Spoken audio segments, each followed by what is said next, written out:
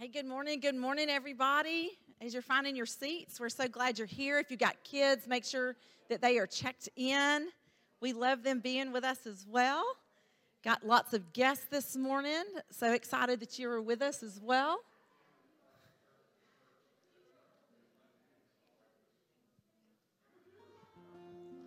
I'll say everybody's a little bit chatty this morning as you're getting to your seats and settling in for the morning. We are glad that you are joining us. We love what the Lord is doing in our body, in our church, in our local family. We love what He's doing in some of the churches in our city and in our region.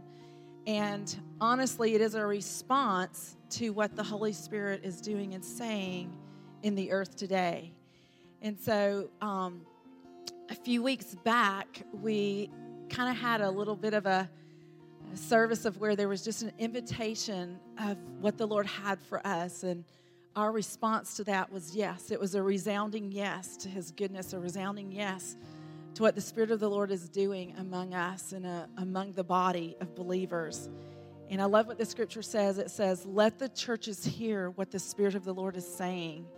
And so this morning, as we get ready, there's an invitation for you to worship the Lord. And I love something out of the Song of Solomon. I have been in the Song of Psalms and just kind of stuck there because it's such a beautiful picture of the bridegroom and his bride and his deep love for her and her response to that deep love that he has for her. And I just want to read something this morning as we get started. This is from the bridegroom king. It is his invitation to his beloved. You know, we've kind of been in this thread a little bit over the last few weeks of how we've been invited to a banqueting table, and it's a banqueting table that is full, and it has everything that you need at it. So this morning, you're invited to that you are your beloved's and He is yours.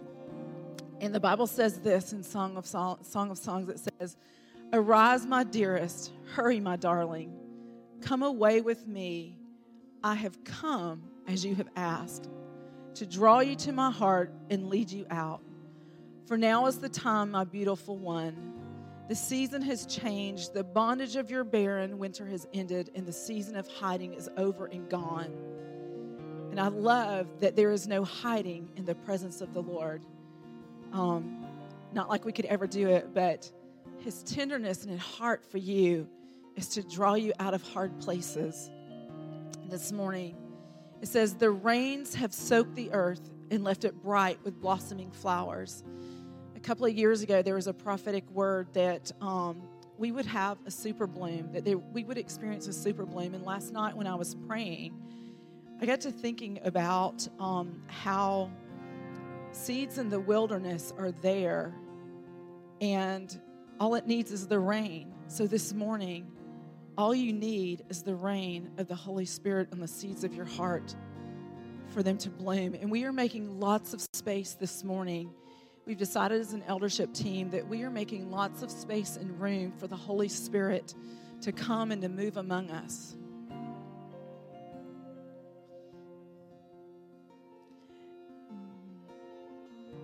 The rains have soaked the earth and left it bright with blossoming flowers. The season for singing and pruning the vines has arrived, and I hear the cooing of doves in our land, filling the air with songs to awaken you and guide you forth. There's an awakening in the church across the world today. Can you not discern this new day of destiny breaking forth around you? The early signs of my purposes and plans are bursting forth. The budding vines of new life are now blooming everywhere. The fragrance. Hang on just a second, I lost my place, sorry.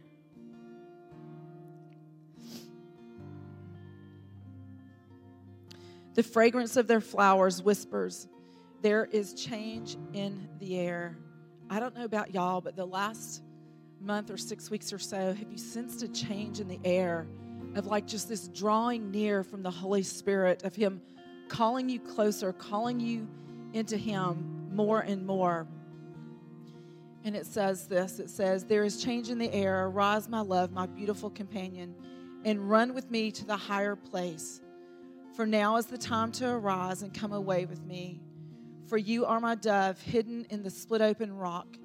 It was I who took you and hid you up high in the secret stairway of the sky. Let me see your radiant face and hear your sweet voice. How beautiful your eyes of worship and lovely your voice in prayer. So this morning, would you stand with me as we respond with a resounding yes to love our bridegroom king, the one who is the lover of our soul, the one who heals wounds, the one who brings encouragement where there is despair, the one that we make room for this morning because he is worthy. He is worthy of our all and our everything. So Holy Spirit, we come to you this morning. We ask, would you reveal Jesus to us? Holy Spirit, reveal Jesus to us. Dismantle and untangle wrong belief systems this morning and flood us with the love and the goodness and the kindness of a good Father who overwhelms us and is more than enough for every need that we have this morning.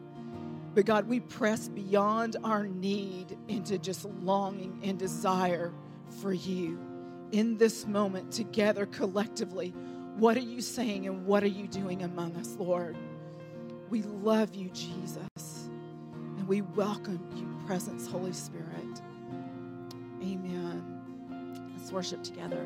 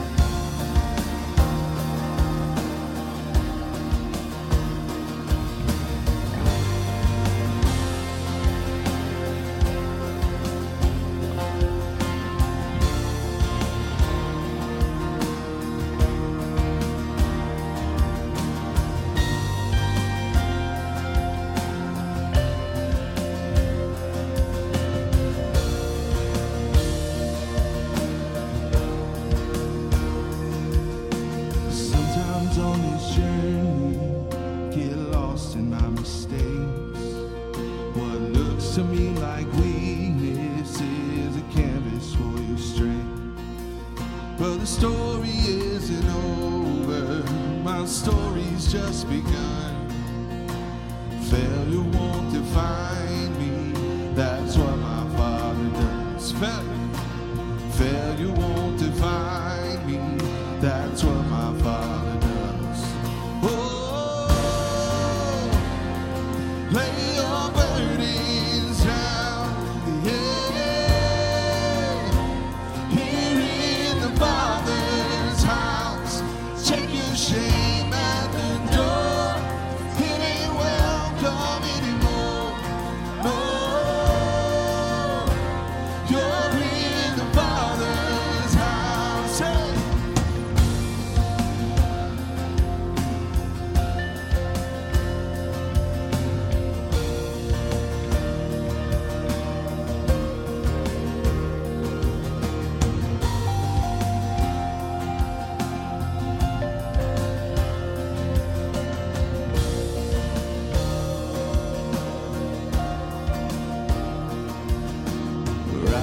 Not the end game, the journey's where you are.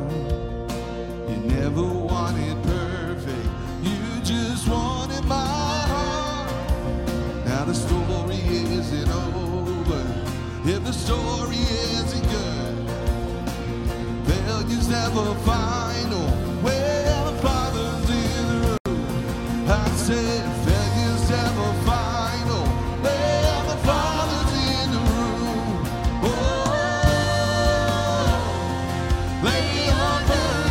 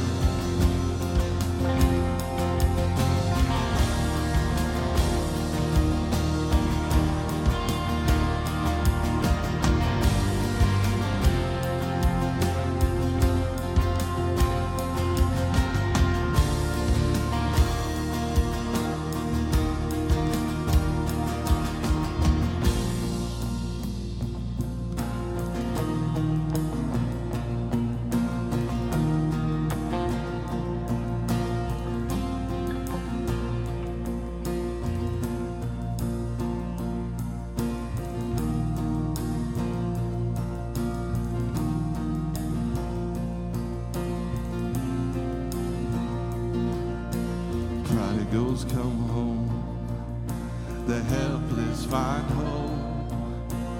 Love is on the move when the Father's in the room.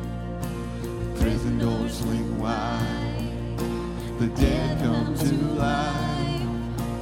Love is on the move when the Father's in the room. Miracles take place, the cynical find pain. Love is breaking through and the Father's in the room.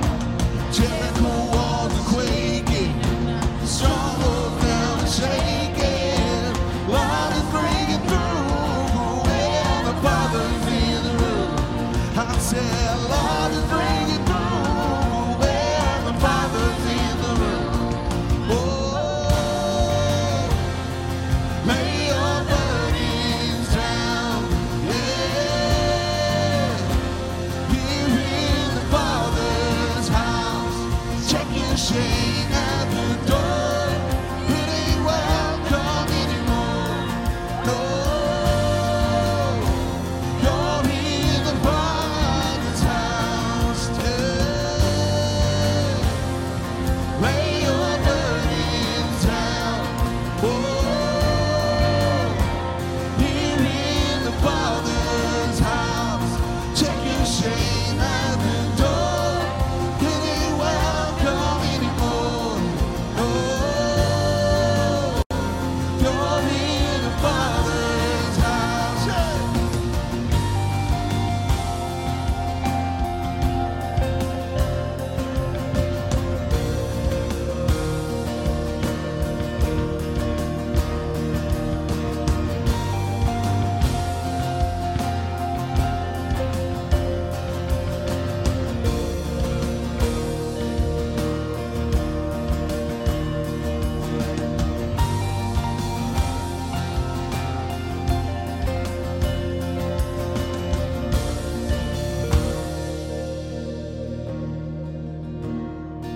Oh, lay your burdens down, yeah. Here in the Father's house, check your shame at the door. It ain't welcome anymore. Oh, you're in the Father's house. Yeah.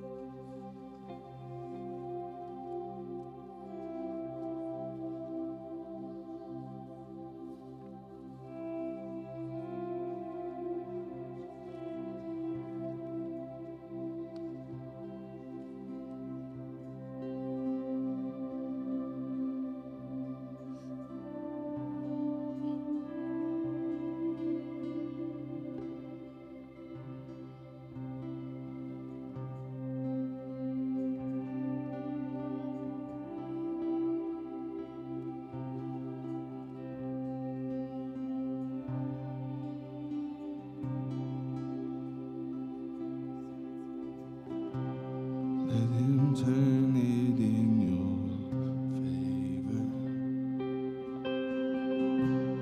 Watch him work it for your good. He's not done with what he started. He's not done until it's good.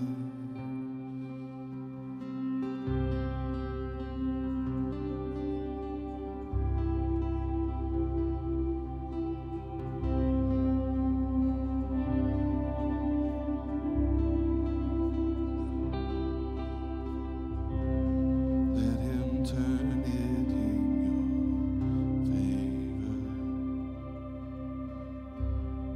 Watch him work it for your good.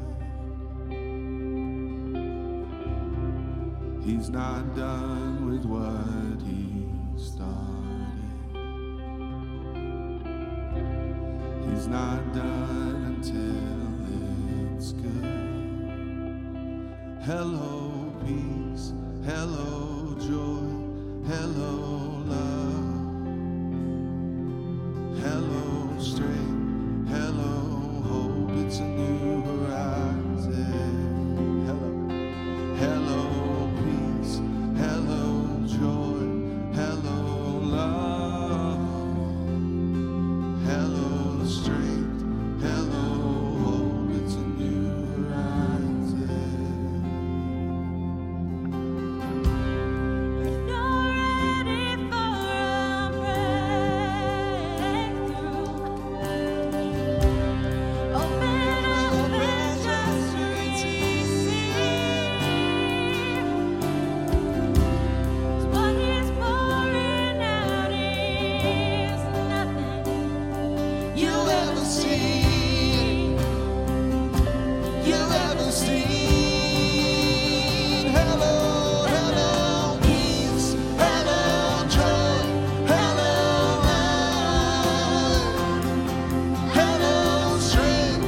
Hello, hope. It's a new horizon. Hello, peace. Hello, joy. Hello, love. Hello, strength. Hello, hope. It's a new horizon.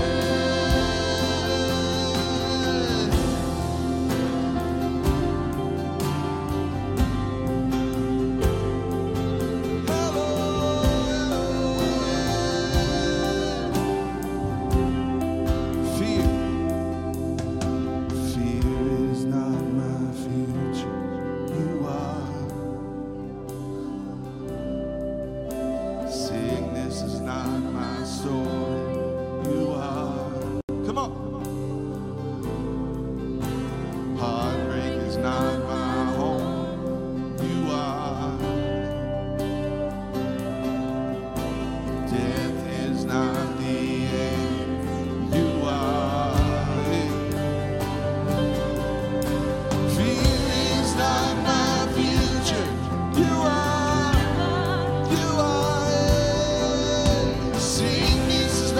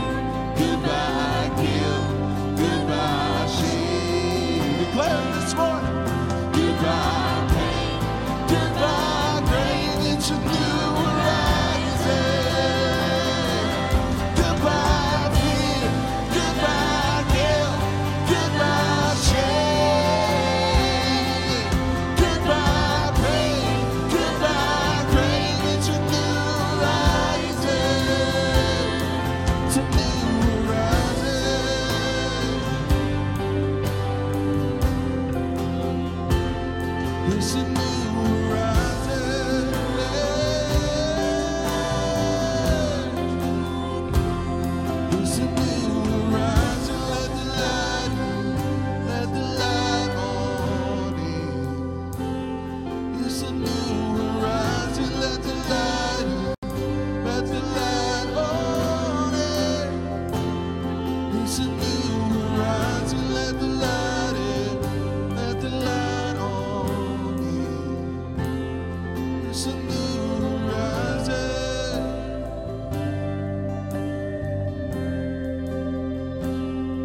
So goodbye fear, goodbye guilt, goodbye shame, goodbye pain, goodbye pain. It's a new horizon.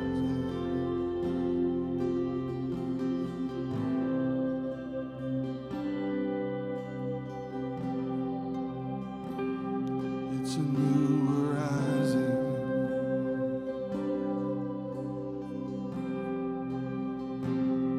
It's a new horizon. It's a new day.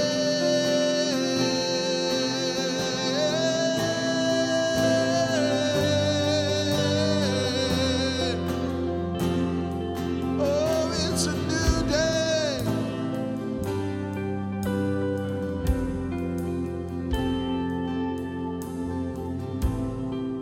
Hello, hello,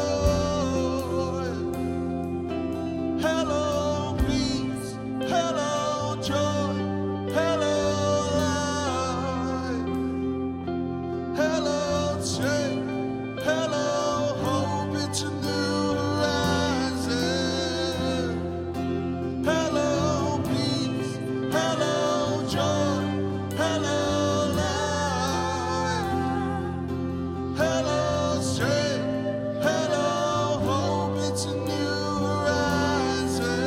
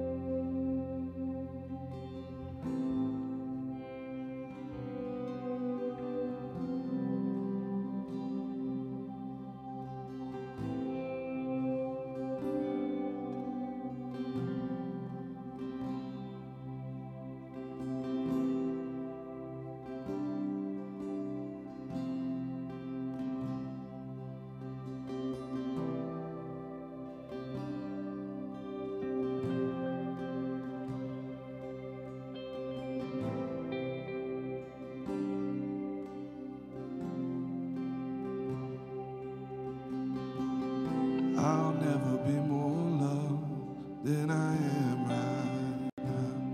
I'm holding you up, so there's nothing I can do to let you down. Doesn't take a trophy to make you proud. I'll never be more loved than I am right now.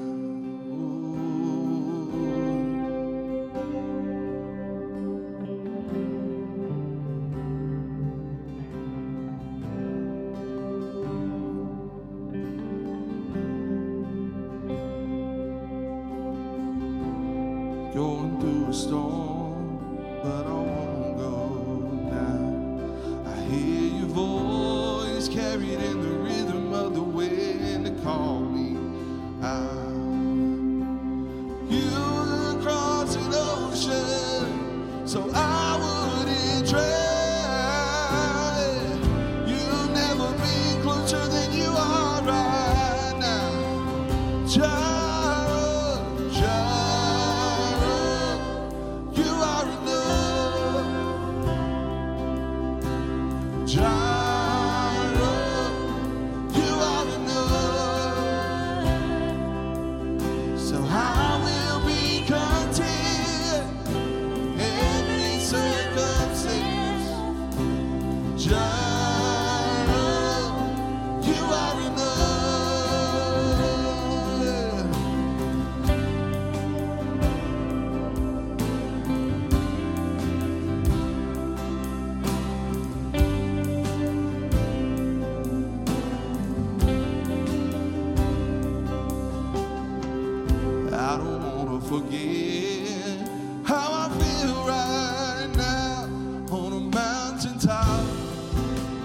see so clear what it's all about. So stay by my side till the sun goes down. Don't wanna forget how it feels dry now. Dry up, you are enough. Dry you are enough.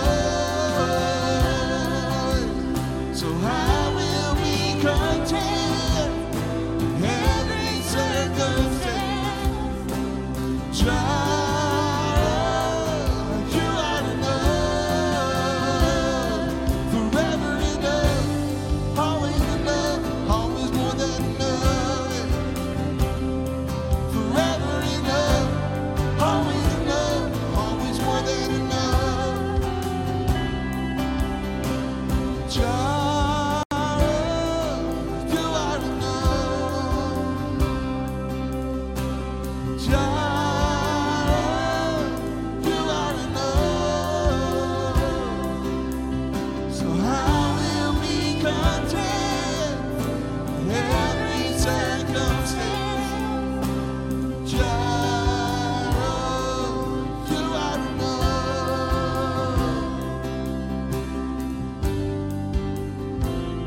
Oh, you're enough.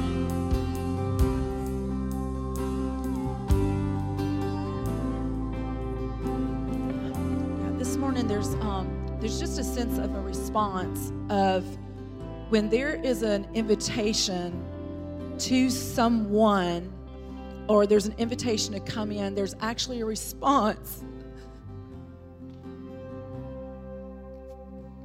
There's a response on my part.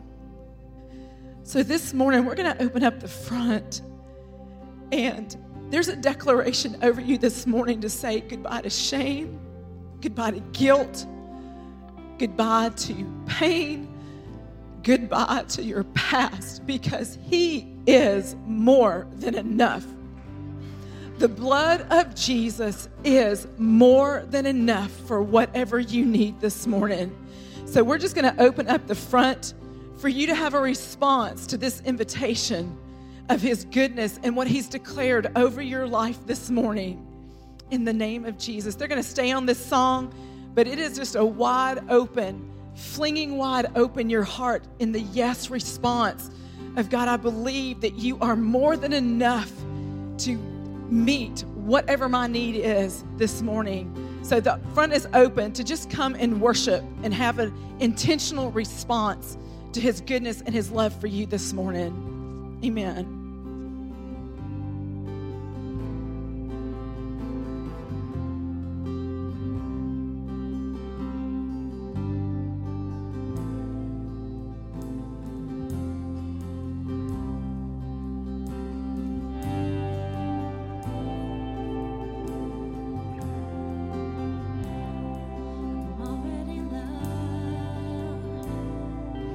Already chosen. I know who I am. I know what you've spoken. I'm already loved more than I could imagine. That is enough.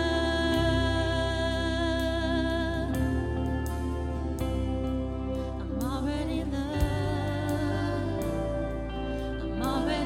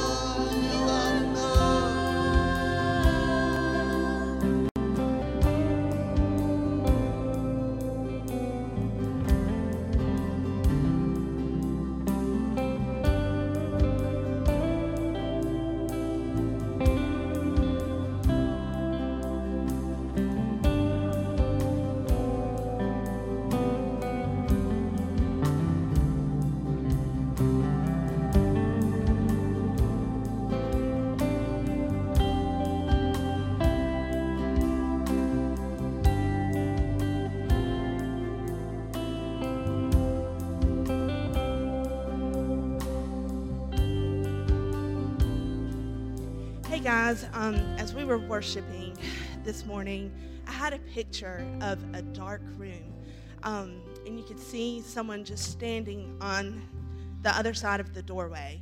The room was completely dark other than around the door frame. You could see cracks of light. And as they were standing there, they decided to open the door, and the light just flooded in the room. It was all-encompassing, and all darkness was gone. So if that's you, we're not going to necessarily ask you to come to the front. You're welcome to if you want prayer. But one of the things that we want to do, like Karen was saying before, is when we hear a word like that, what happens next is we should respond. And what's beautiful about the way God works is he's no respecter of persons, the Bible says, which means his character and his nature is the same for you as it is for the person who just received that word. So you can call on that and say, Lord, you know what? I need that. Even if you don't feel like that's specifically for you, you can call that out and say, Lord, I need to step into the light. If it's a situation, a scenario, just do that. So I'm going to pray, and we're going to go back into worship. If that's you, would you just take just a minute and just respond to what the Lord is saying, just to see what God might do and flood the light inside of you. So Jesus, we come. Lord, we reach out like that woman who touched your garment, Lord, the brokenness inside. Lord, she even knew she was unclean, so much so, according to the law, that she couldn't touch a person because if she did, she would make them unclean until that evening. So even in her brokenness, Lord, her heart was not to offend or hurt.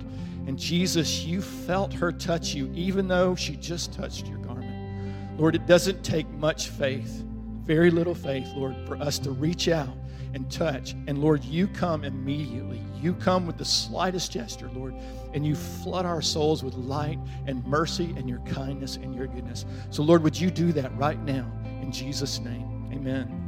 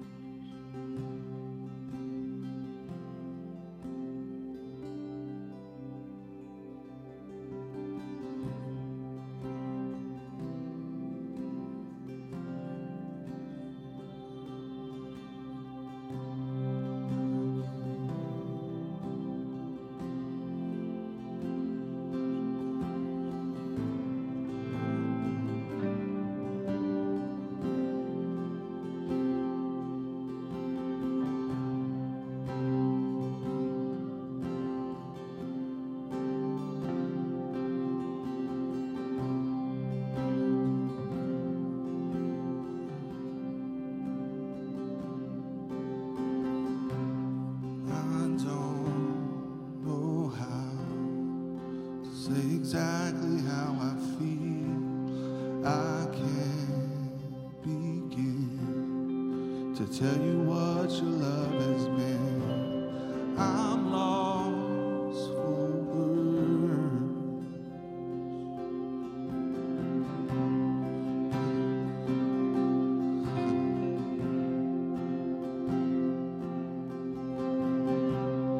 Is there a way to show the passion in my heart? I can express how truly great I think you are. You're my dearest friend. Lord, this is my desire, to pour my love on you, like oil upon your feet, like wine ready to drink, like water from my heart. I pour my love on you.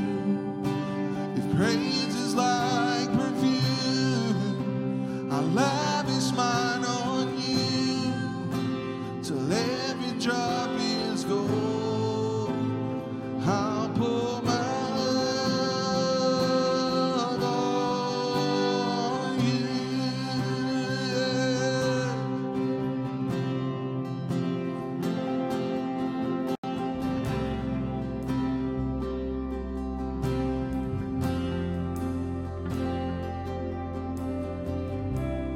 I don't know how to say exactly how I feel. I can't begin to tell you what your love has meant. I'm lost for words.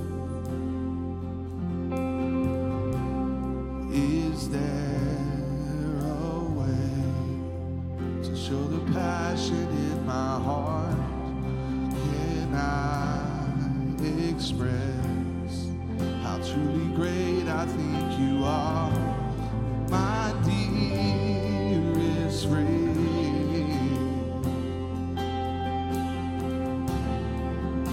Lord, this is my desire,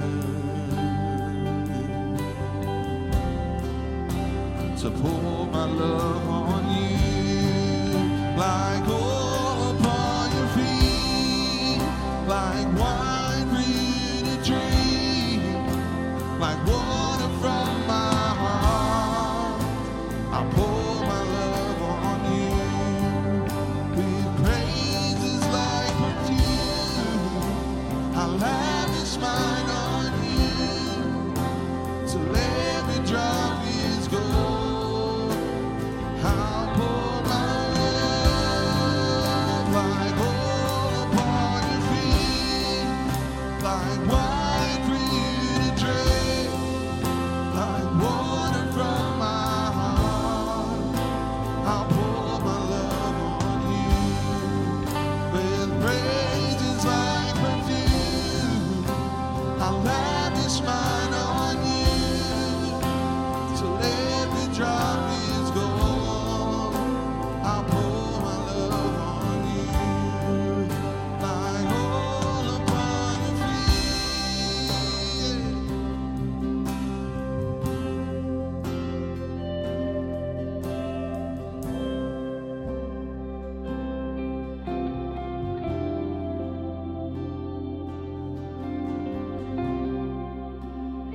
All upon your feet, like wine for you to drink, like water from my heart.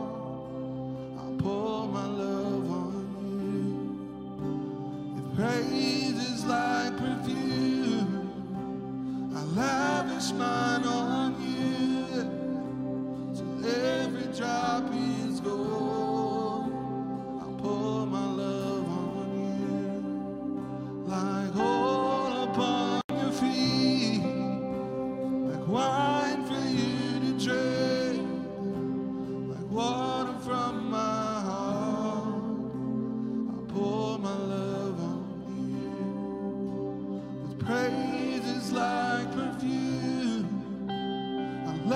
lavish mine on you till every drop is gold. I'll pour my love on.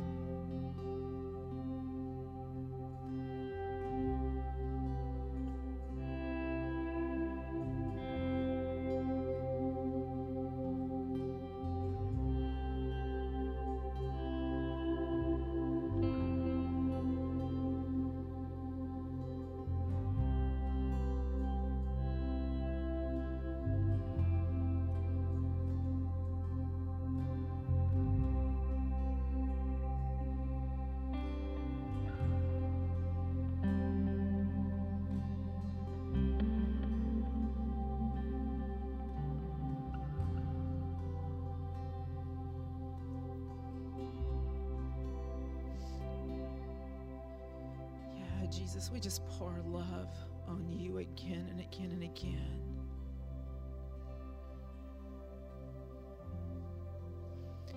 Jesus, thank you for your presence among us, Lord. We have chosen for your presence to be the marker of our lives. Yeah, Lord, we choose for your presence to be the marker of our lives.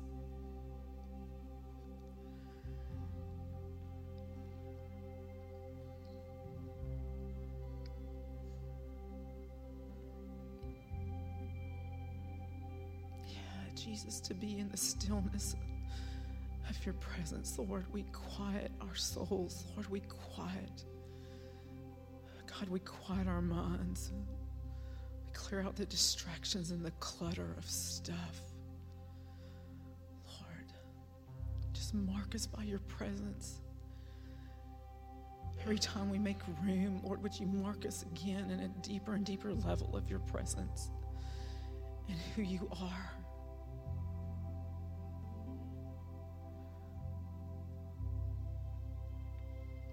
Lord, we worship you. Your presence is what distinguishes us. It's your presence that distinguishes us, Lord. Yeah, Lord, we worship you, Jesus. We worship you.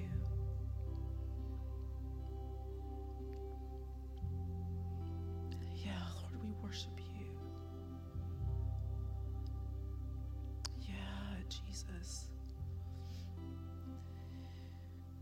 Just get used to his peacefulness, you guys. Our services are going to be filled with more and more just the peacefulness and the presence of the Lord. Next week, I'm going to be sharing about just soaking in presence. We get that some of you are new to that concept, so we want you to be able to enjoy that journey along with us. So we're going to be sharing about that next week and what that looks like practically and how you participate in engaging in what soaking prayer looks like, soaking in the presence of the Lord, because you want to get used to it here because you're going to be doing it for all of eternity, just so you know. So we love you guys. We're so glad that you're with us this morning. Thank you for choosing to worship with us. And if you're a guest with us this morning, go to dothancf.com, click the I'm You here. We'd love to connect with you and get to know you a little bit better. You can find out all the things that are going on our website, community groups, grace teams, how you can bring your strength and serve within the local body of this church. And giving is online as well, unless you're like me and Lawrence and Pat, and we give old school with a check. You can do that as well. But we just love the generosity of this house because it allows for transformation to happen to people's lives. Every person in this room has been transformed by a story, and mainly the story of Jesus, but also the transformation of being loved, belonging, being in community. And so we just thank you for giving generously and how that becomes an outflow into our community. We are going to dismiss our kids. And they are going to be learning about identity. And we always love that because there is no junior Holy Spirit. There is the Holy Spirit. We're going to dismiss our students as well. And we'll be right back with our message, y'all. All right. Good morning, everybody. How's everybody doing? Wave at me if you're still awake. I literally one time fell asleep. It wasn't because I was tired or sleepy or anything. The presence of the Lord was so sweet. I fell asleep, and I'm not even kidding. This is how bad it was. I felt guilty for weeks. Like, couldn't you pray 1 hour? That was the phrase the enemy came, and it finally dawned on me that the presence of the Lord was so sweet and so full of grace that I just literally drifted. It was so peaceful. I just drifted off into sleep. So don't do that. I'm just saying. But don't be alarmed as the peace of God begins to overwhelm you. All the stuff that clouds your mind, like Karen called it, the mind clutter, all that stuff just begins to go away. So it's a beautiful, beautiful presence of the Lord. We have been, for the last several weeks, we have been really leaning into this invitation we see across the world, actually, revival, where the presence and the peace and the humility of leaders and just the kindness of the Lord is coming in, and people's lives are just being transformed. We've seen so much testimony from relating churches where we've seen God just moving. Stories of transformation, testimony. It's just a beautiful thing. So come and lean in. Like Karen says, we're going to talk a little bit about what soaking is. Soaking is it's a made-up phrase. It's just a kind of a description of what it means to just get into the presence of God. We're going to talk about more about doing that. And if you've never done that, some really amazing things that can happen in those moments where you're just sitting in the presence of the Lord. So often we think we've got to do something. I've got to praise, and I praise, and there's nothing wrong with that. The Bible says even to bring a sacrifice of praise. But at some point, Jesus says, like Karen was reading when we opened the service, he says, "Come away with me, my beloved." At some point, you just got to let go and come away with him and just see what that looks like. And I'm telling you, if you ever do it, you never want to go back. We have been in a series for the last several weeks. I think this is actually the 6th one, so this has been a long one, on spiritual maturity. We talked about a bunch of things. One, we talked about when we were connecting with connection groups and community groups, we were talking about how relationship drives maturity. Iron sharpens iron. So if you're not in community, there's a lot of spiritual maturity that you miss. There's a lot of relationship. God wants to use relationship to challenge us, to remind us, just to get us sometimes to move in ways we wouldn't move if we were by ourselves. So we talked about that. We talked about last week. We talked about context. Context is king in the Bible. If you pull a word out of a scripture or out of a sentence, you pull the sentence out of the paragraph out of the chapter, and on and on and on. What happens if you're not careful is you begin to build your theology, your understanding, your study of God on scriptures that are completely untrue. And the danger is your brain says, well, it's the Bible, so I can read the Bible, and it can't be wrong, right? But if you notice, when Jesus was led into the wilderness, the enemy comes to him and challenges him, and when he doesn't do it with lies about his identity necessarily. He does that, but he does it through Scripture. Isn't that interesting that the enemy was using Scripture out of context to challenge Jesus, and Jesus wouldn't stand for it because he understood the character and the nature of God, and he understood all that because he'd studied, right? So we talked about context. This week we're going to talk about tension.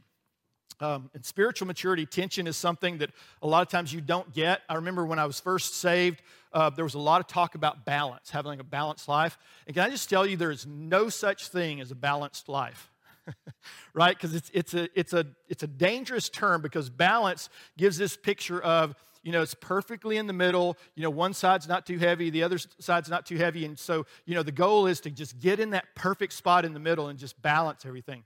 That never, ever happens, right? As a matter of fact, balance, when you're walking, balance is controlled falling constantly. That's literally what it is. It's correcting. When you take a step, it's correcting for you went too far, right? And then you bring it back, and when you stop, your body is in constant motion. Your muscles, especially the small muscles in your body, are in constant tension, back and forth, moving back and forth. There's a pull and a push in all of our joints. All this is the way God designed it, is to create this sense of tension in our bodies that's constantly being moved back and forth one way or the other. And that's tension. And tension is something that's always there. Balance can be a little bit deceiving if we're not careful, because we think we can arrive at something. And don't get me wrong, spiritual maturity is a journey. And there's a place where you were more mature this week than you were last week.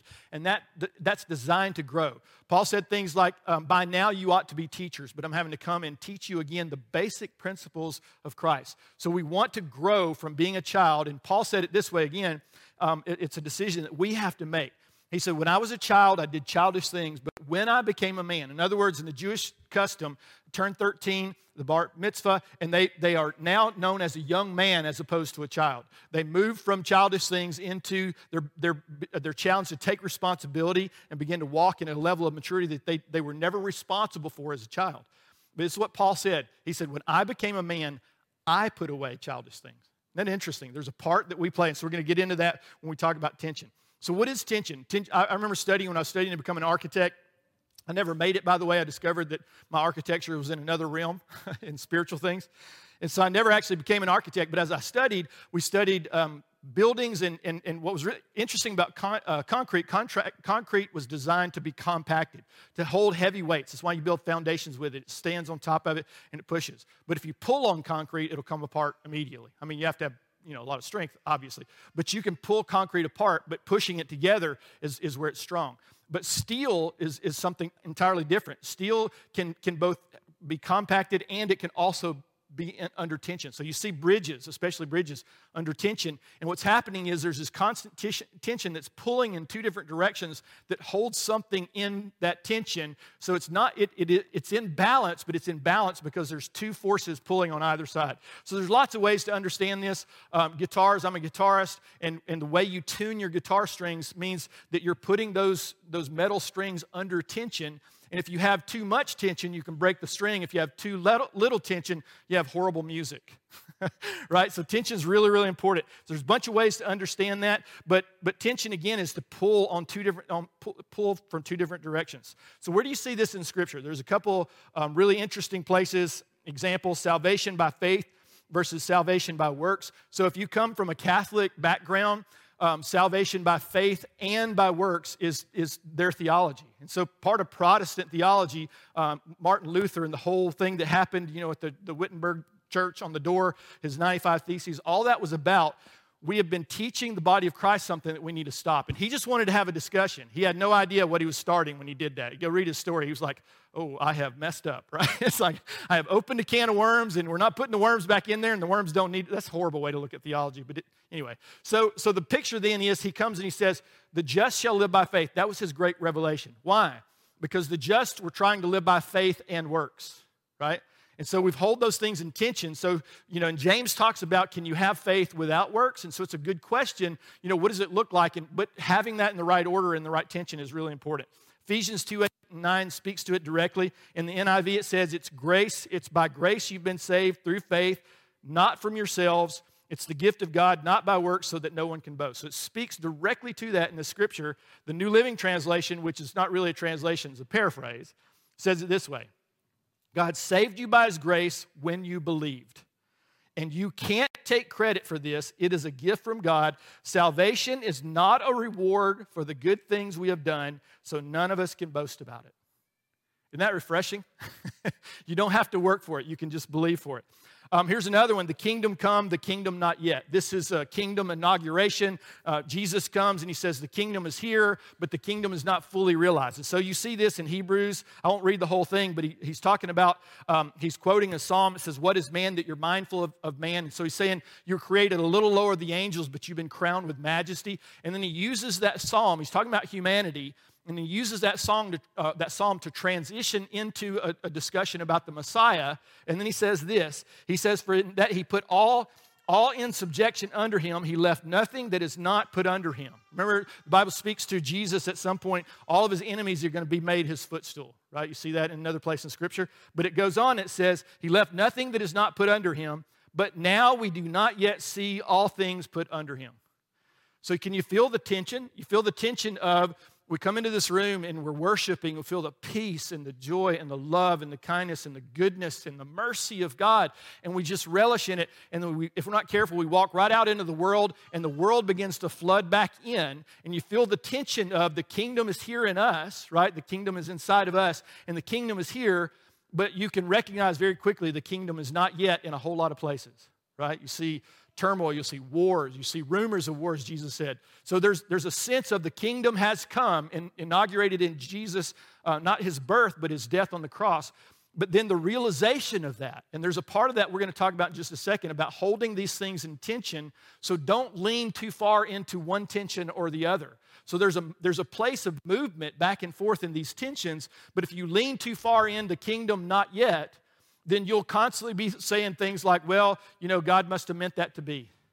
Well, if he did, why are you praying? Why should anybody pray if God just meant for everything? If everything's just going to happen the way it was going to happen, he just pushed play on the VCR. You can tell I'm not new, right? You push play on your iPod. No, that's even old. That's just as old. You got what I'm saying, right? Is that how God did it? He just pushed play on it, and it's just a movie playing before us? And the answer is, of course not. There's an interaction between us, and he said to Adam on the day he created him for this world, and he said, I'm giving you dominion over everything, right? We have friends who grew up in Africa, and lions are a real thing. Like we used to tell them, they just like walk around in the streets in your city or something, because we grew up in Alabama, we don't know. But they're like, no, you dummy. They're like, we ran them all out. They're out in the woods now, basically, in the bush. But you can come across them. Like if you're traveling between cities in some desolate areas, and your car breaks down at night, you don't go walking to the next gas station, because you will also go missing. You see how that works, right? So there's a tension even there of God's given dominion, but without using our intelligence and some of the things that God's given us. So the lion in a one-on-one situation is probably going to win, but give me a sniper rifle, we're going to win every single time. We'll sneak up on him, right? He doesn't even see it coming. So you see the tension constantly in this. Here's another one, God's mercy versus his judgment, right? So is God's mercy for you, or is his judgment for you? And here's the picture. It was literally resolved in Christ. What Jesus did on the cross, what he paid for on the cross, was so that all the judgment would fall on him, which means there's no more wrath left for you. Now, if you're a believer, that's really good news. That's why we call it the gospel, the good news, right? There's no more wrath for you. But sometimes you feel it. Why? Because we live in a kingdom come, but a kingdom not yet. But what's your responsibility? What is it that you ought to do? What tension do we live in? Do we just let things happen to us? Or we run around declaring and decreeing everything, right? I can do all things. We said this last week in context. I can do all things through Christ who strengthens me. A friend of mine preached that, and he said, I wanted to be Michael Jordan so bad, but I was short and couldn't play basketball. So is that what that scripture means? I can be Michael? No, we know better than that, right? So we have to be careful running around saying, God said this, or we're decreeing this. If you are doing that in your own strength, we're going to get to this, you are going to severely mess up, right? So we know this. God's sovereignty, this is the big one. This is the one that theologians constantly discuss. God's sovereignty versus humanity's free will. So faith versus faithfulness, right? I'm trusting the Lord for something. And so my question to you is, what do you mean by I'm trusting the Lord for that? Do you just mean I'm passive going, Lord, if it's your will, right? You hear this prayer sometimes. I used to do this. Lord, if it's your will, heal this person. And the Bible says if you're not going to pray in faith, maybe don't pray, right? Because you're doing a disservice, because you're just parroting words. But if you pray in faith, what you're doing is saying, I'm calling on something, God, that you said belongs to us. You have given us this authority. You have given this. The Bible says healing, as an example, is the bread of the children. It belongs to us. Jesus paid for that on the cross. He paid for that with the stripes on his back. It talks about by his stripes, you are healed. And then eventually in Peter, it says by his stripes, you were healed. So somewhere there's the kingdom come and the kingdom not yet. See the tension. So which one do we lean into? Well, if you're young and you're not sick at all, you don't care about that one. You don't. But if you get sick, all of a sudden you quit being a cessationist and you become, very quickly, I think God wants to heal people because, I'm sick and I don't want to be sick anymore. And here's how you know, and this drives me crazy as a pastor, so forgive me if I just kind of be real for a second. When someone tells me, they said, I just don't believe God's healing is for today. And I'm like, didn't you just go to the doctor? And they see no irony in that. Like if God wants you to be sick because he's trying to teach you something, by you going to the doctor, you are literally undermining the work of the Lord in your life. And I say it out loud, and they go, and their eyes kind of glaze over a second, and their brains start humming, right?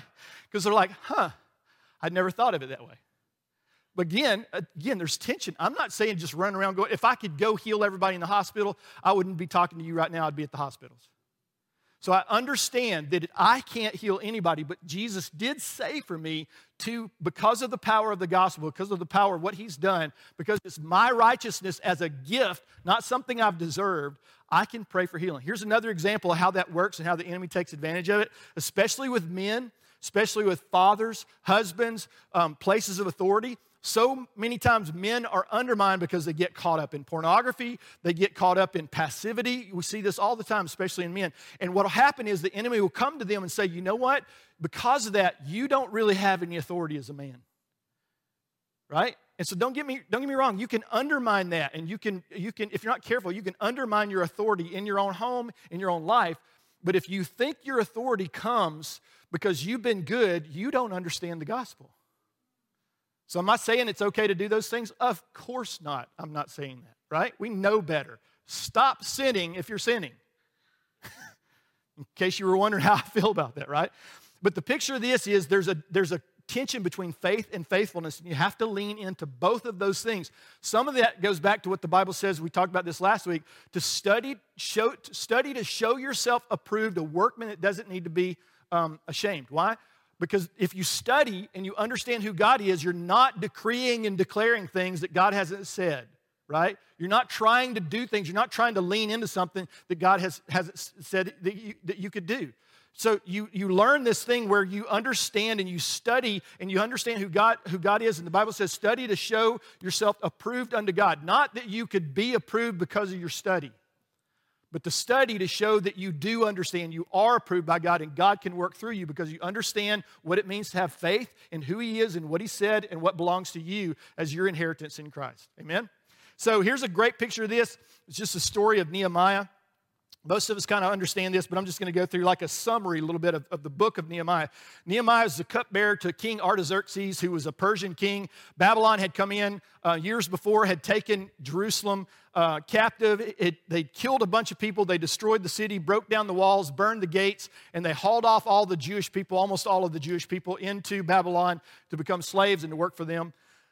We see Daniel, Shadrach, Meshach, and Abednego. You see kind of how the story works. And so they're off out here because they've sinned against God and they've messed up. And this is the old covenant. And so there are consequences for that. So they're in this place. And these people, even there, the goodness and the kindness of God, these men begin to rise to place of authority. Not just men, but Esther, you see all these people rise to places of authority and power, even under the brokenness of living in a broken and a culture that they're in bondage to, right?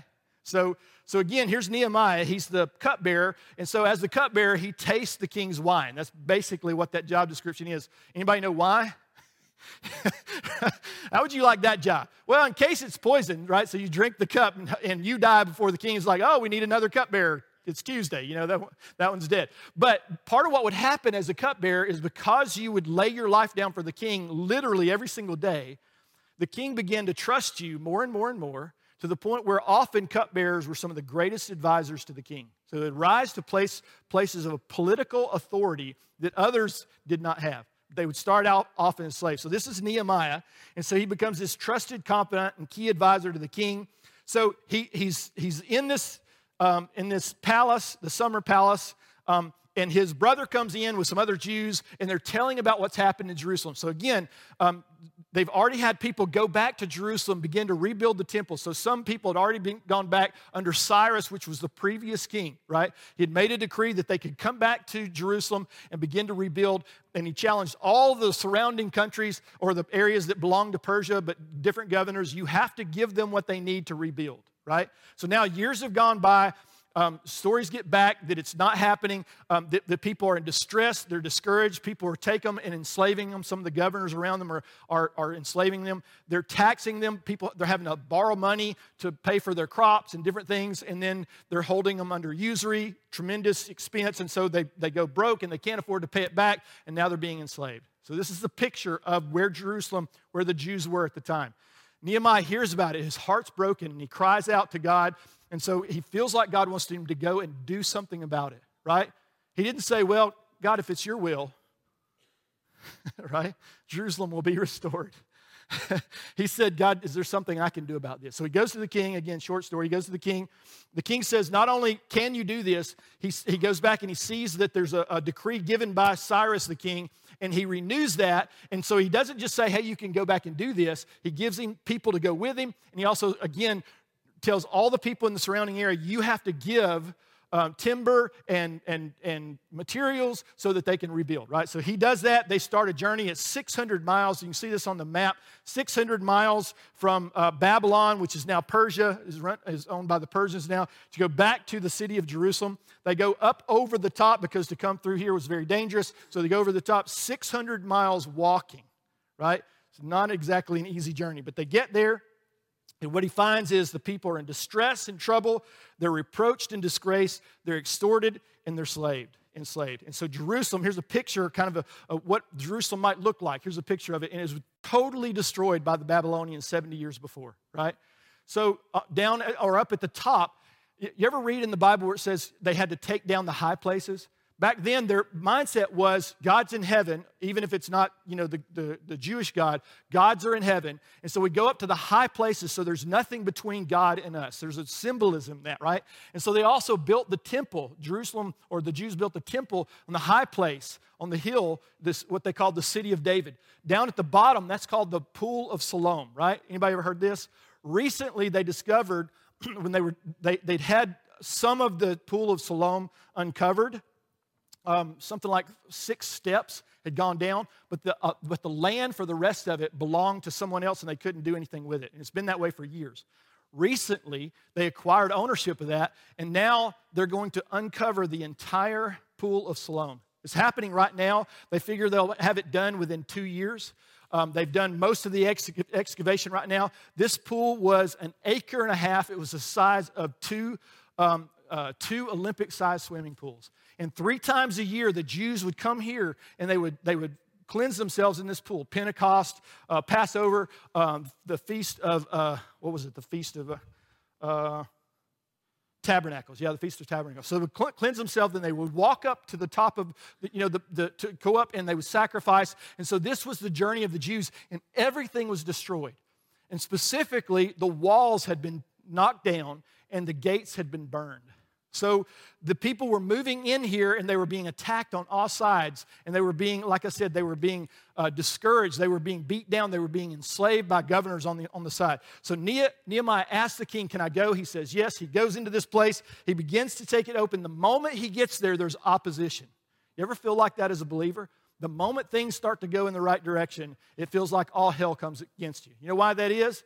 Because all hell is coming against you.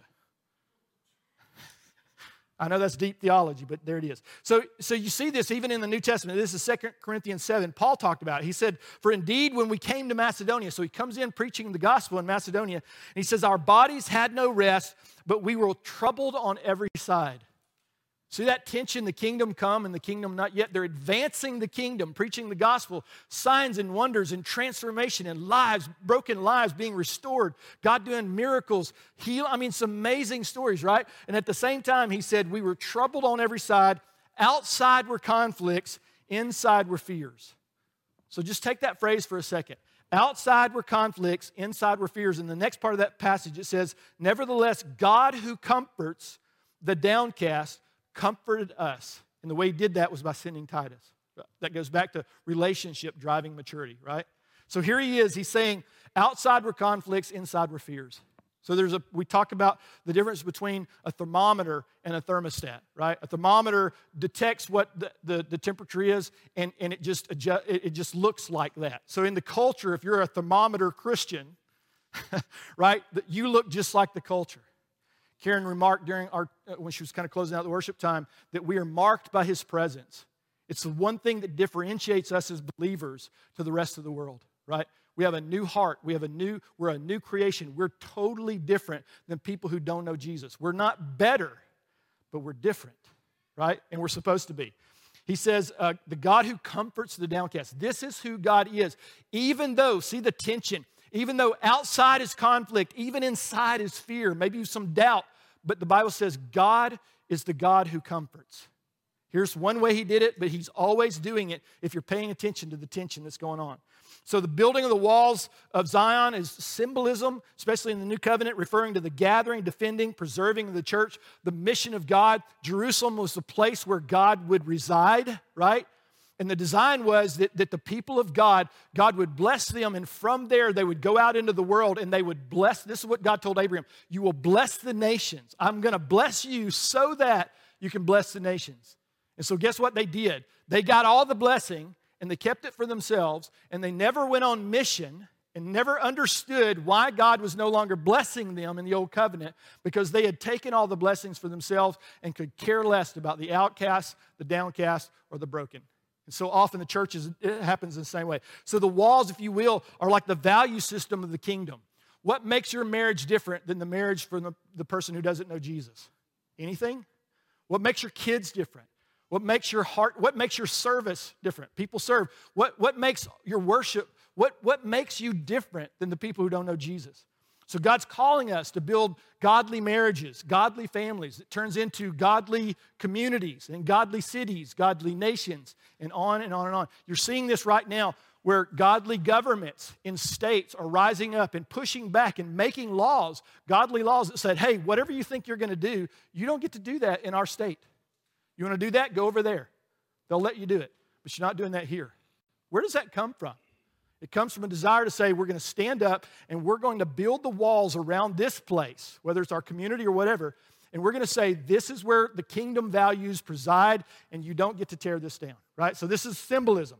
So you pick it up in chapter 4, Nehemiah. It says, but so it happened when Sanballat heard that they were rebuilding the wall, that he was furious and indignant. So here's one of the governors who wanted nothing to do with the Jews getting their city back, because he was one of the ones who was persecuting and enslaving people. He says he spoke before his brethren and the army of Samaria, and this is what he said. Listen to this. Does this sound like the devil to you? What are these feeble Jews doing? Will they fortify themselves? Will they offer sacrifices? Will they complete it in a day? Will they revive the stones from the heaps of rubbish? You ever feel like that when you feel like God's calling you to rise up and build something out of the ashes, and everybody stands around you going, that'll never work? You ever feel like that? Usually it's your family. I don't know why. It's like, it's like the crabs. They just keep pulling out the crabs, and like, you're not getting out. Nobody gets free. We're all going to die in this bucket, right? It's like that pessimism of the day. He goes on, it says, stones that are burned. And now Tobiah, another guy, he said, was beside him, and he said, whatever they build, if even a fox goes up on it, he will break down their stone wall. Mockery. I mean, just think about the mockery of like, whatever you're trying to build, it's not going to be worth it. Whatever your value system you're trying to build in your family, it's not worth it, right? So they ridiculed the hope to protect themselves. They ridiculed the religion. They ridiculed the materials. Think about that. Even the stuff they were building with. It's like, you're going to build with that?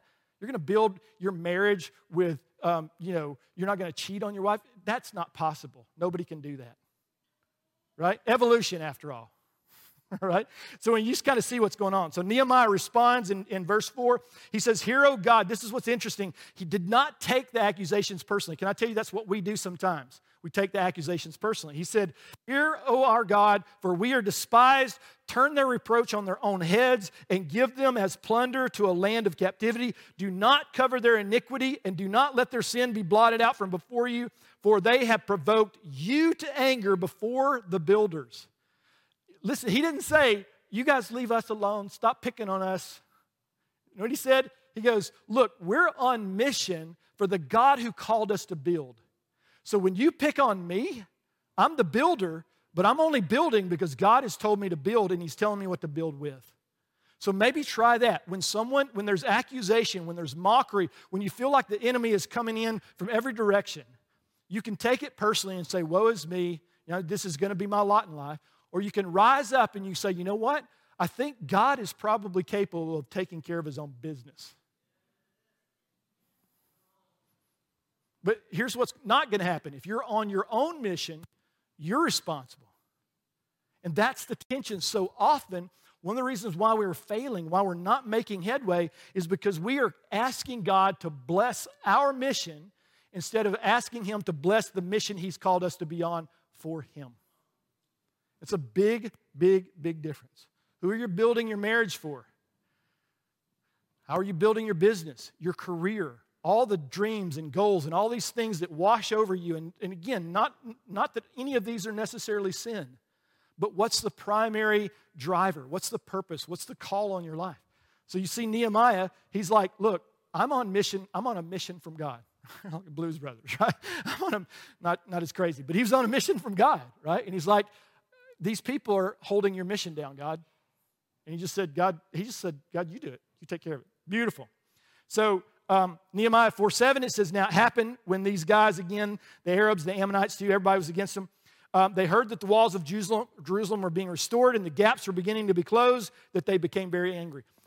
Part of the reason why people get angry about your righteousness is, one, they don't believe it's a gift. They think somehow you earned it, and they keep trying to earn it, and they can't earn it. So like the crabs again, if you get up, it's going to shine the darkness on you. I remember when I first met the guy who ended up leading me to the Lord. I loved him and hated him at the same time. I did. He drove me crazy, and I remember reading a scripture later on that captured it.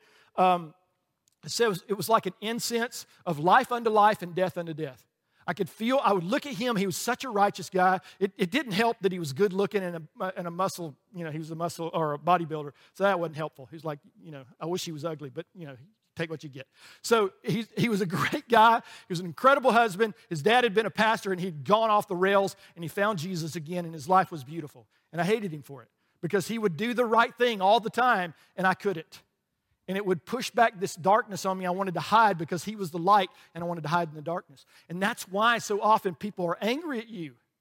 If you're living as on mission for God, so often people get angry because it exposes the darkness in them. You ever had the darkness exposed in you? What does that make you want to do? Does it make you want to go jump out in the light and go, look, I'm naked? Right? Or does it make you want to hide your eyes? And here's why grace is so powerful. When you understand that, you can come before the Lord and say, Lord, thank you for the gift of clothing me. I didn't create my own clothes. You did this. Thank you for not just clothing me, but clothing me in splendor. Putting the ring back on my finger, giving me my title, my position, my authority, all those things. We get it, right? So he said, goes on, it says, and all of them conspired together to come and attack Jerusalem and create confusion. So often the way the enemy gets a hold of your life is to create confusion. What are you on about? If I were to ask you right now, what has the Lord said to you and what are you doing about it?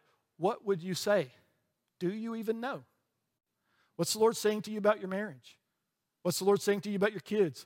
What's the Lord saying to you about politics right now? And is his voice the voice that you're listening to, or have you picked Fox or CNN? Right? Whose voice are you hearing and what are you doing about it? And if you can't answer that question, you're not being a good disciple. You're loved, but you're loved and you're in confusion. You can be loved and have clarity. That's what God is after as a disciple, right? So they bring intimidation and discouragement. And then Nehemiah 6, jumping over a couple of passages, says, these guys again sent me this message, come let us meet together in one of the villages on the plain of Ono. What an interesting plain, right? He saw, like, I'm like, this is so funny. But they were scheming to harm me, you think, on the plain of Ono, right? So he says, I sent messengers to them with this reply. This is what he sent to the enemies who were trying to distract, discourage, and get him off track. This is what he said. I am carrying on a great project, and I cannot come down to you. I am so sorry.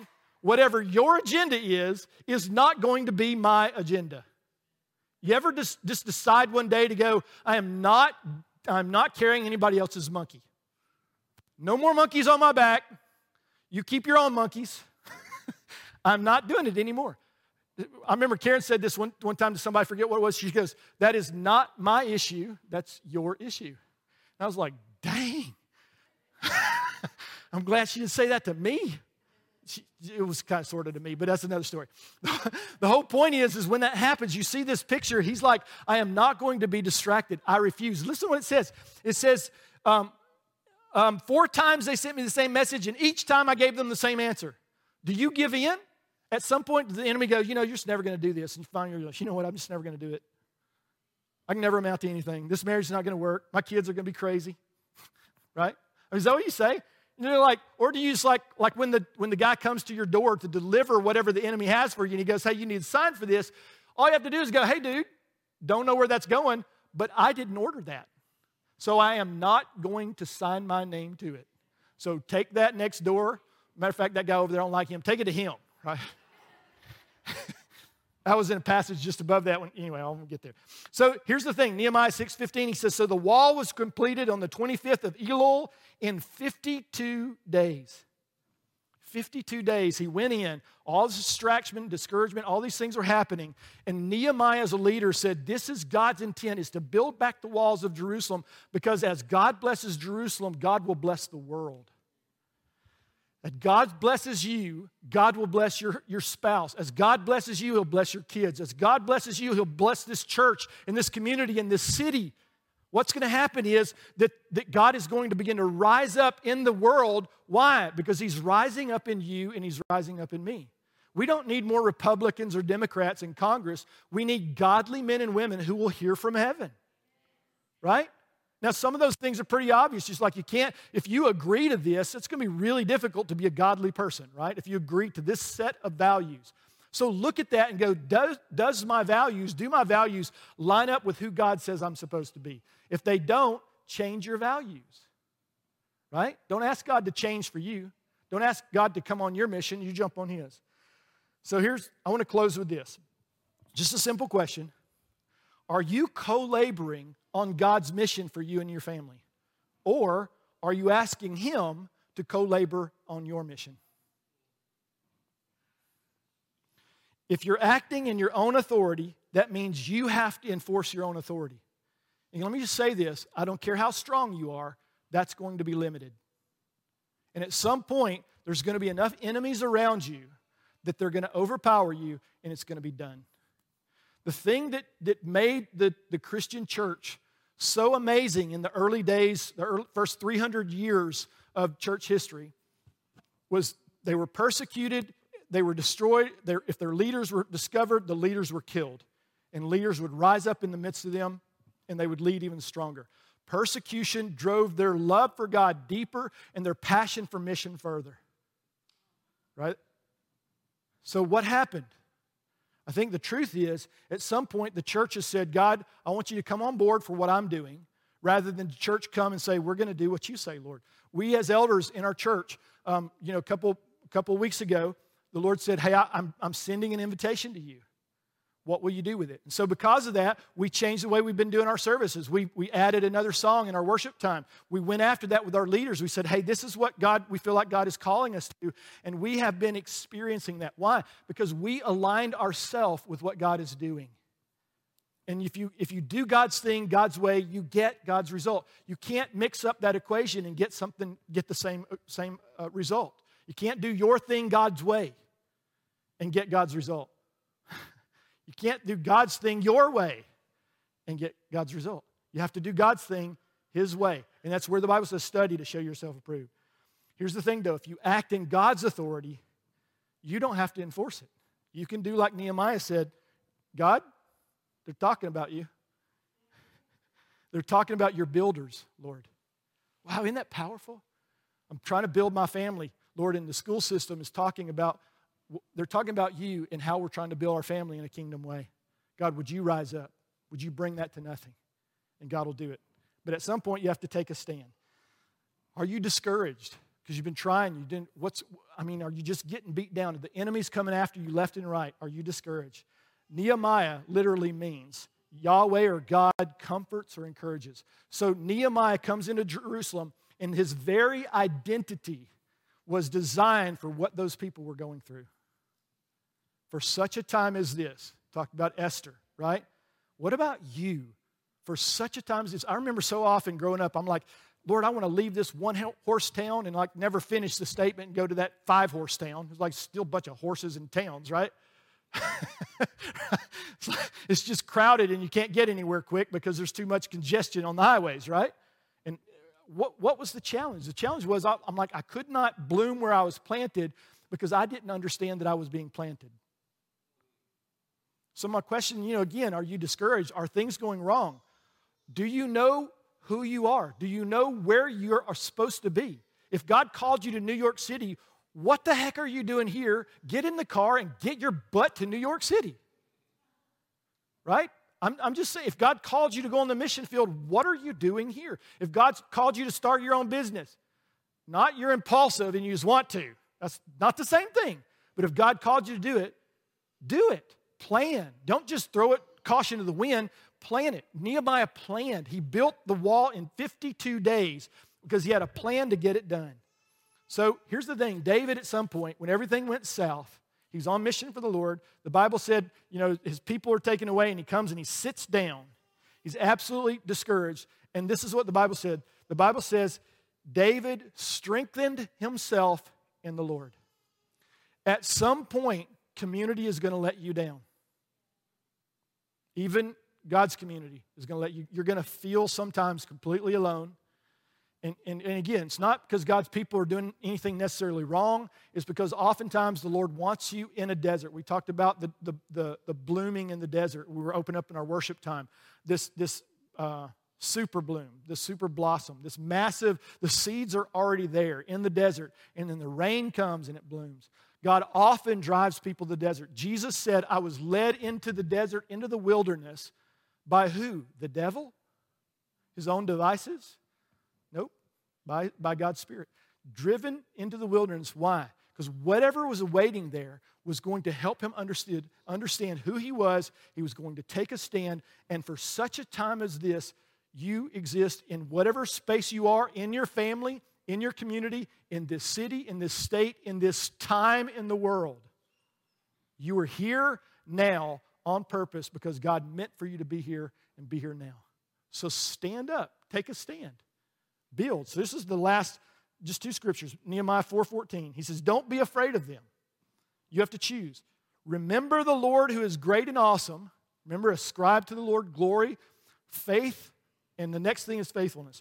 Remember the Lord who is great and awesome, and fight for your families, your sons and your daughters, your wives and your homes. God is awesome. He will be on your side, but you have to fight. You have to get up. And the Bible says you don't fight against flesh and blood. So if you're arguing with people on the internet, stop doing that. It's just not helping. How many conversions have you gotten in your lifetime? Probably none, right? But you're all about it, man. You were invited out by Sanballat and Tobias to meet with them on the plains of Oh No. And you showed up on Facebook, oh no, and you're just fighting. And you're like, meanwhile, the wall is not getting built. And everything God called you to do is completely on hold. I just want to challenge us. It's time. Remember the Lord. He is awesome. He is great. He will fight for you. But you also have to fight yourself. David was so many times, David did stupid things and then amazing things like all of us, right? One of the things he did is he numbered the people of Israel. He numbered the warriors of Israel. You know why? Because that's how you determine whether you could go up against and fight another nation. And the Bible says, he wrote about this in the Psalms, do not trust in horses and chariots, right? But trust in who? Trust in the name of the Lord. Trust in Him. He is my high tower. I can run to Him for refuge. He fights my battles. Go read the Psalms. It's amazing. The picture is this. When you watch him, at one point he said, God, do I go up against them right now? And he's like, no, wait. Until you see the trees begin to move because of the wind. Again, symbolism. The Holy Spirit's leading him into this battle. He didn't fight battles God didn't call him into. Why? Because he fought battles God didn't call him into. He always lost. Always. And he suffered for it. So quit fighting battles God hasn't called you into. Fight the battle that God's called. You are on mission for a king. If you go in the military, I was in the Air Force, so basically we just sat at desk and wrote things all day long. That's what we did, and then made our pilots go fight wars. Our officers like, you go fight. We're enlisted people. We're going to write things down. But if you are in special forces, they gave you all this equipment, right? You got all these fancy guns, this incredible, I'd love to buy some of the scopes that those guys have. You had night vision stuff. It's like $10,000, $15,000 pieces of equipment, and you just bash it on a rock because you didn't know any better, and they just give you a new one. You didn't have to pay the $15,000. Why? Because when you were on mission for the U.S. government, especially those kind of missions, they made sure you had all the equipment that you would ever need. They made sure you had the supplies that you need. They made sure that you were trained. They made sure that you had a support system. If you got in trouble, they would come for you. Puff the Magic Dragon would show up, and everything would go away around you. Beautiful, right? This is the beauty of being on mission for someone else. They provide everything, and that's who God is for you. If you are fighting your own battles, you have to provide for you. And at best, even if you're a great provider, you're going to get so stressed that at some point you're just going to break down and say, I can't do this anymore. So here's the last scripture. This is Nehemiah 4:17. Those who carried materials did their work with one hand and held a weapon in the other, and each of the builders wore a sword at his side as he worked. If that's not a picture of the Second Amendment, I'm just kidding. I know some of you guys, some of you patriots were thinking that. This is way before America, just so you know, right? Way before concealed carry. This was open carry back in the day, right? You wear your sword on the side, right? Everybody's like, Jesus, he rebuked Peter because he cut the guy's ear off. And again, he told Peter later on, when you travel, take a sword with you. Why? Because there's crazy people on the road. They'll try to take your stuff and take you off the mission and kill you. Don't let them do that. Carry a sword. It's okay. There's nothing wrong with it. But the difference was Peter was trying to accomplish the will of God with violence when Jesus was saying no. Matter of fact, so much so that after he cut the man's ear off, Jesus just grabbed the ear and stuck it back on his head and healed him 100%. If you don't think that's funny, you have missed the humor of the New Testament. I mean, just can you imagine Peter going, I literally just cut that guy's ear off and you put it back on. If that's not a message to Peter about quit being so impetuous and doing stuff in your own strength, I don't know what is. Every time he saw that guy, he's like, there's that guy, I cut his ear off, and there's his ear right back where it belongs, right? This is God. So here's the thing, a sword and a trowel. You're always building. In the kingdom, you're building, but at the same time, you're always holding that building in tension with a sword. Do not use the sword for yourself. That's not the way God called it. Don't use the trowel. Don't build for yourself. Build and defend and do warfare with God's intention and mission in mind. When you do that, when you've submitted your family to that, God not will come alongside you. God will come, He will overtake you, the Bible said. If you, at some point, the harvesters are overtaking the people who are sowing the seed. This is the picture of the kingdom. So if we want to quit failing, quit getting distracted, quit getting discouraged, at some point, strengthen yourself in the Lord. Even in that passage, it sounds like David just needed to pull himself up by his bootstraps. That is not what that scripture said. It said he strengthened himself in the Lord. He held in tension. The Lord is great and awesome, and He's powerful, and He rescues me because I'm on His mission, right? And at the same time, I'm going to fight for my families, and I'm going to fight for my home. And I'm going to rebuild what the enemy has tried to tear down. Would you stand with me? I hope this has been helpful for us. Again, as we lean into this, we're asking God, send revival into our midst. What is revival? It's coming alive again, that the church should look like the original church in the book of Acts. And we don't. And until we do, until we come to the fruitfulness, the fullness of who we are in Jesus, God's going to keep moving amongst us. He's going to challenge us for us to take personal responsibility and step into the things of God, to step on mission for what He's called us to. Lay down your mission. Lay down your building. You stop doing it for yourself and begin to do it for God and see what happens. Amen? So Jesus, we just say to you, Lord, we surrender once again and we submit ourselves to you and say, Jesus, talk to us. Lord, your word says that your sheep hear your voice. We are able, Lord. You are constantly talking. So often we're distracted that we cannot hear, and therefore we can't obey. Lord, in this faith and this faithfulness, Lord, I hear your voice. I hear you say, go this direction or that. Take this job or don't. Move to this city or don't. Take on this or don't. Say this to my kids. Lead, parent one kid this way and one kid a different way. But Lord, if I can't hear your voice, I can never obey into it. And Lord, if I hear your voice, will you give me the courage? Help me to be strengthened in you, to have the courage to say, Lord, you will fight this battle so I can be courageous in taking this battle on because it's not mine, it's yours. So, Jesus, thank you for saving us. Thank you for putting us in this place, in this time, for such a time as this. Lord, we stand ready to respond to what you're calling us to do. In your name we pray. Amen. If you need prayer this morning, our team will be up here. We'd love to minister to you. Otherwise, have a great weekend. We'll see you next Sunday.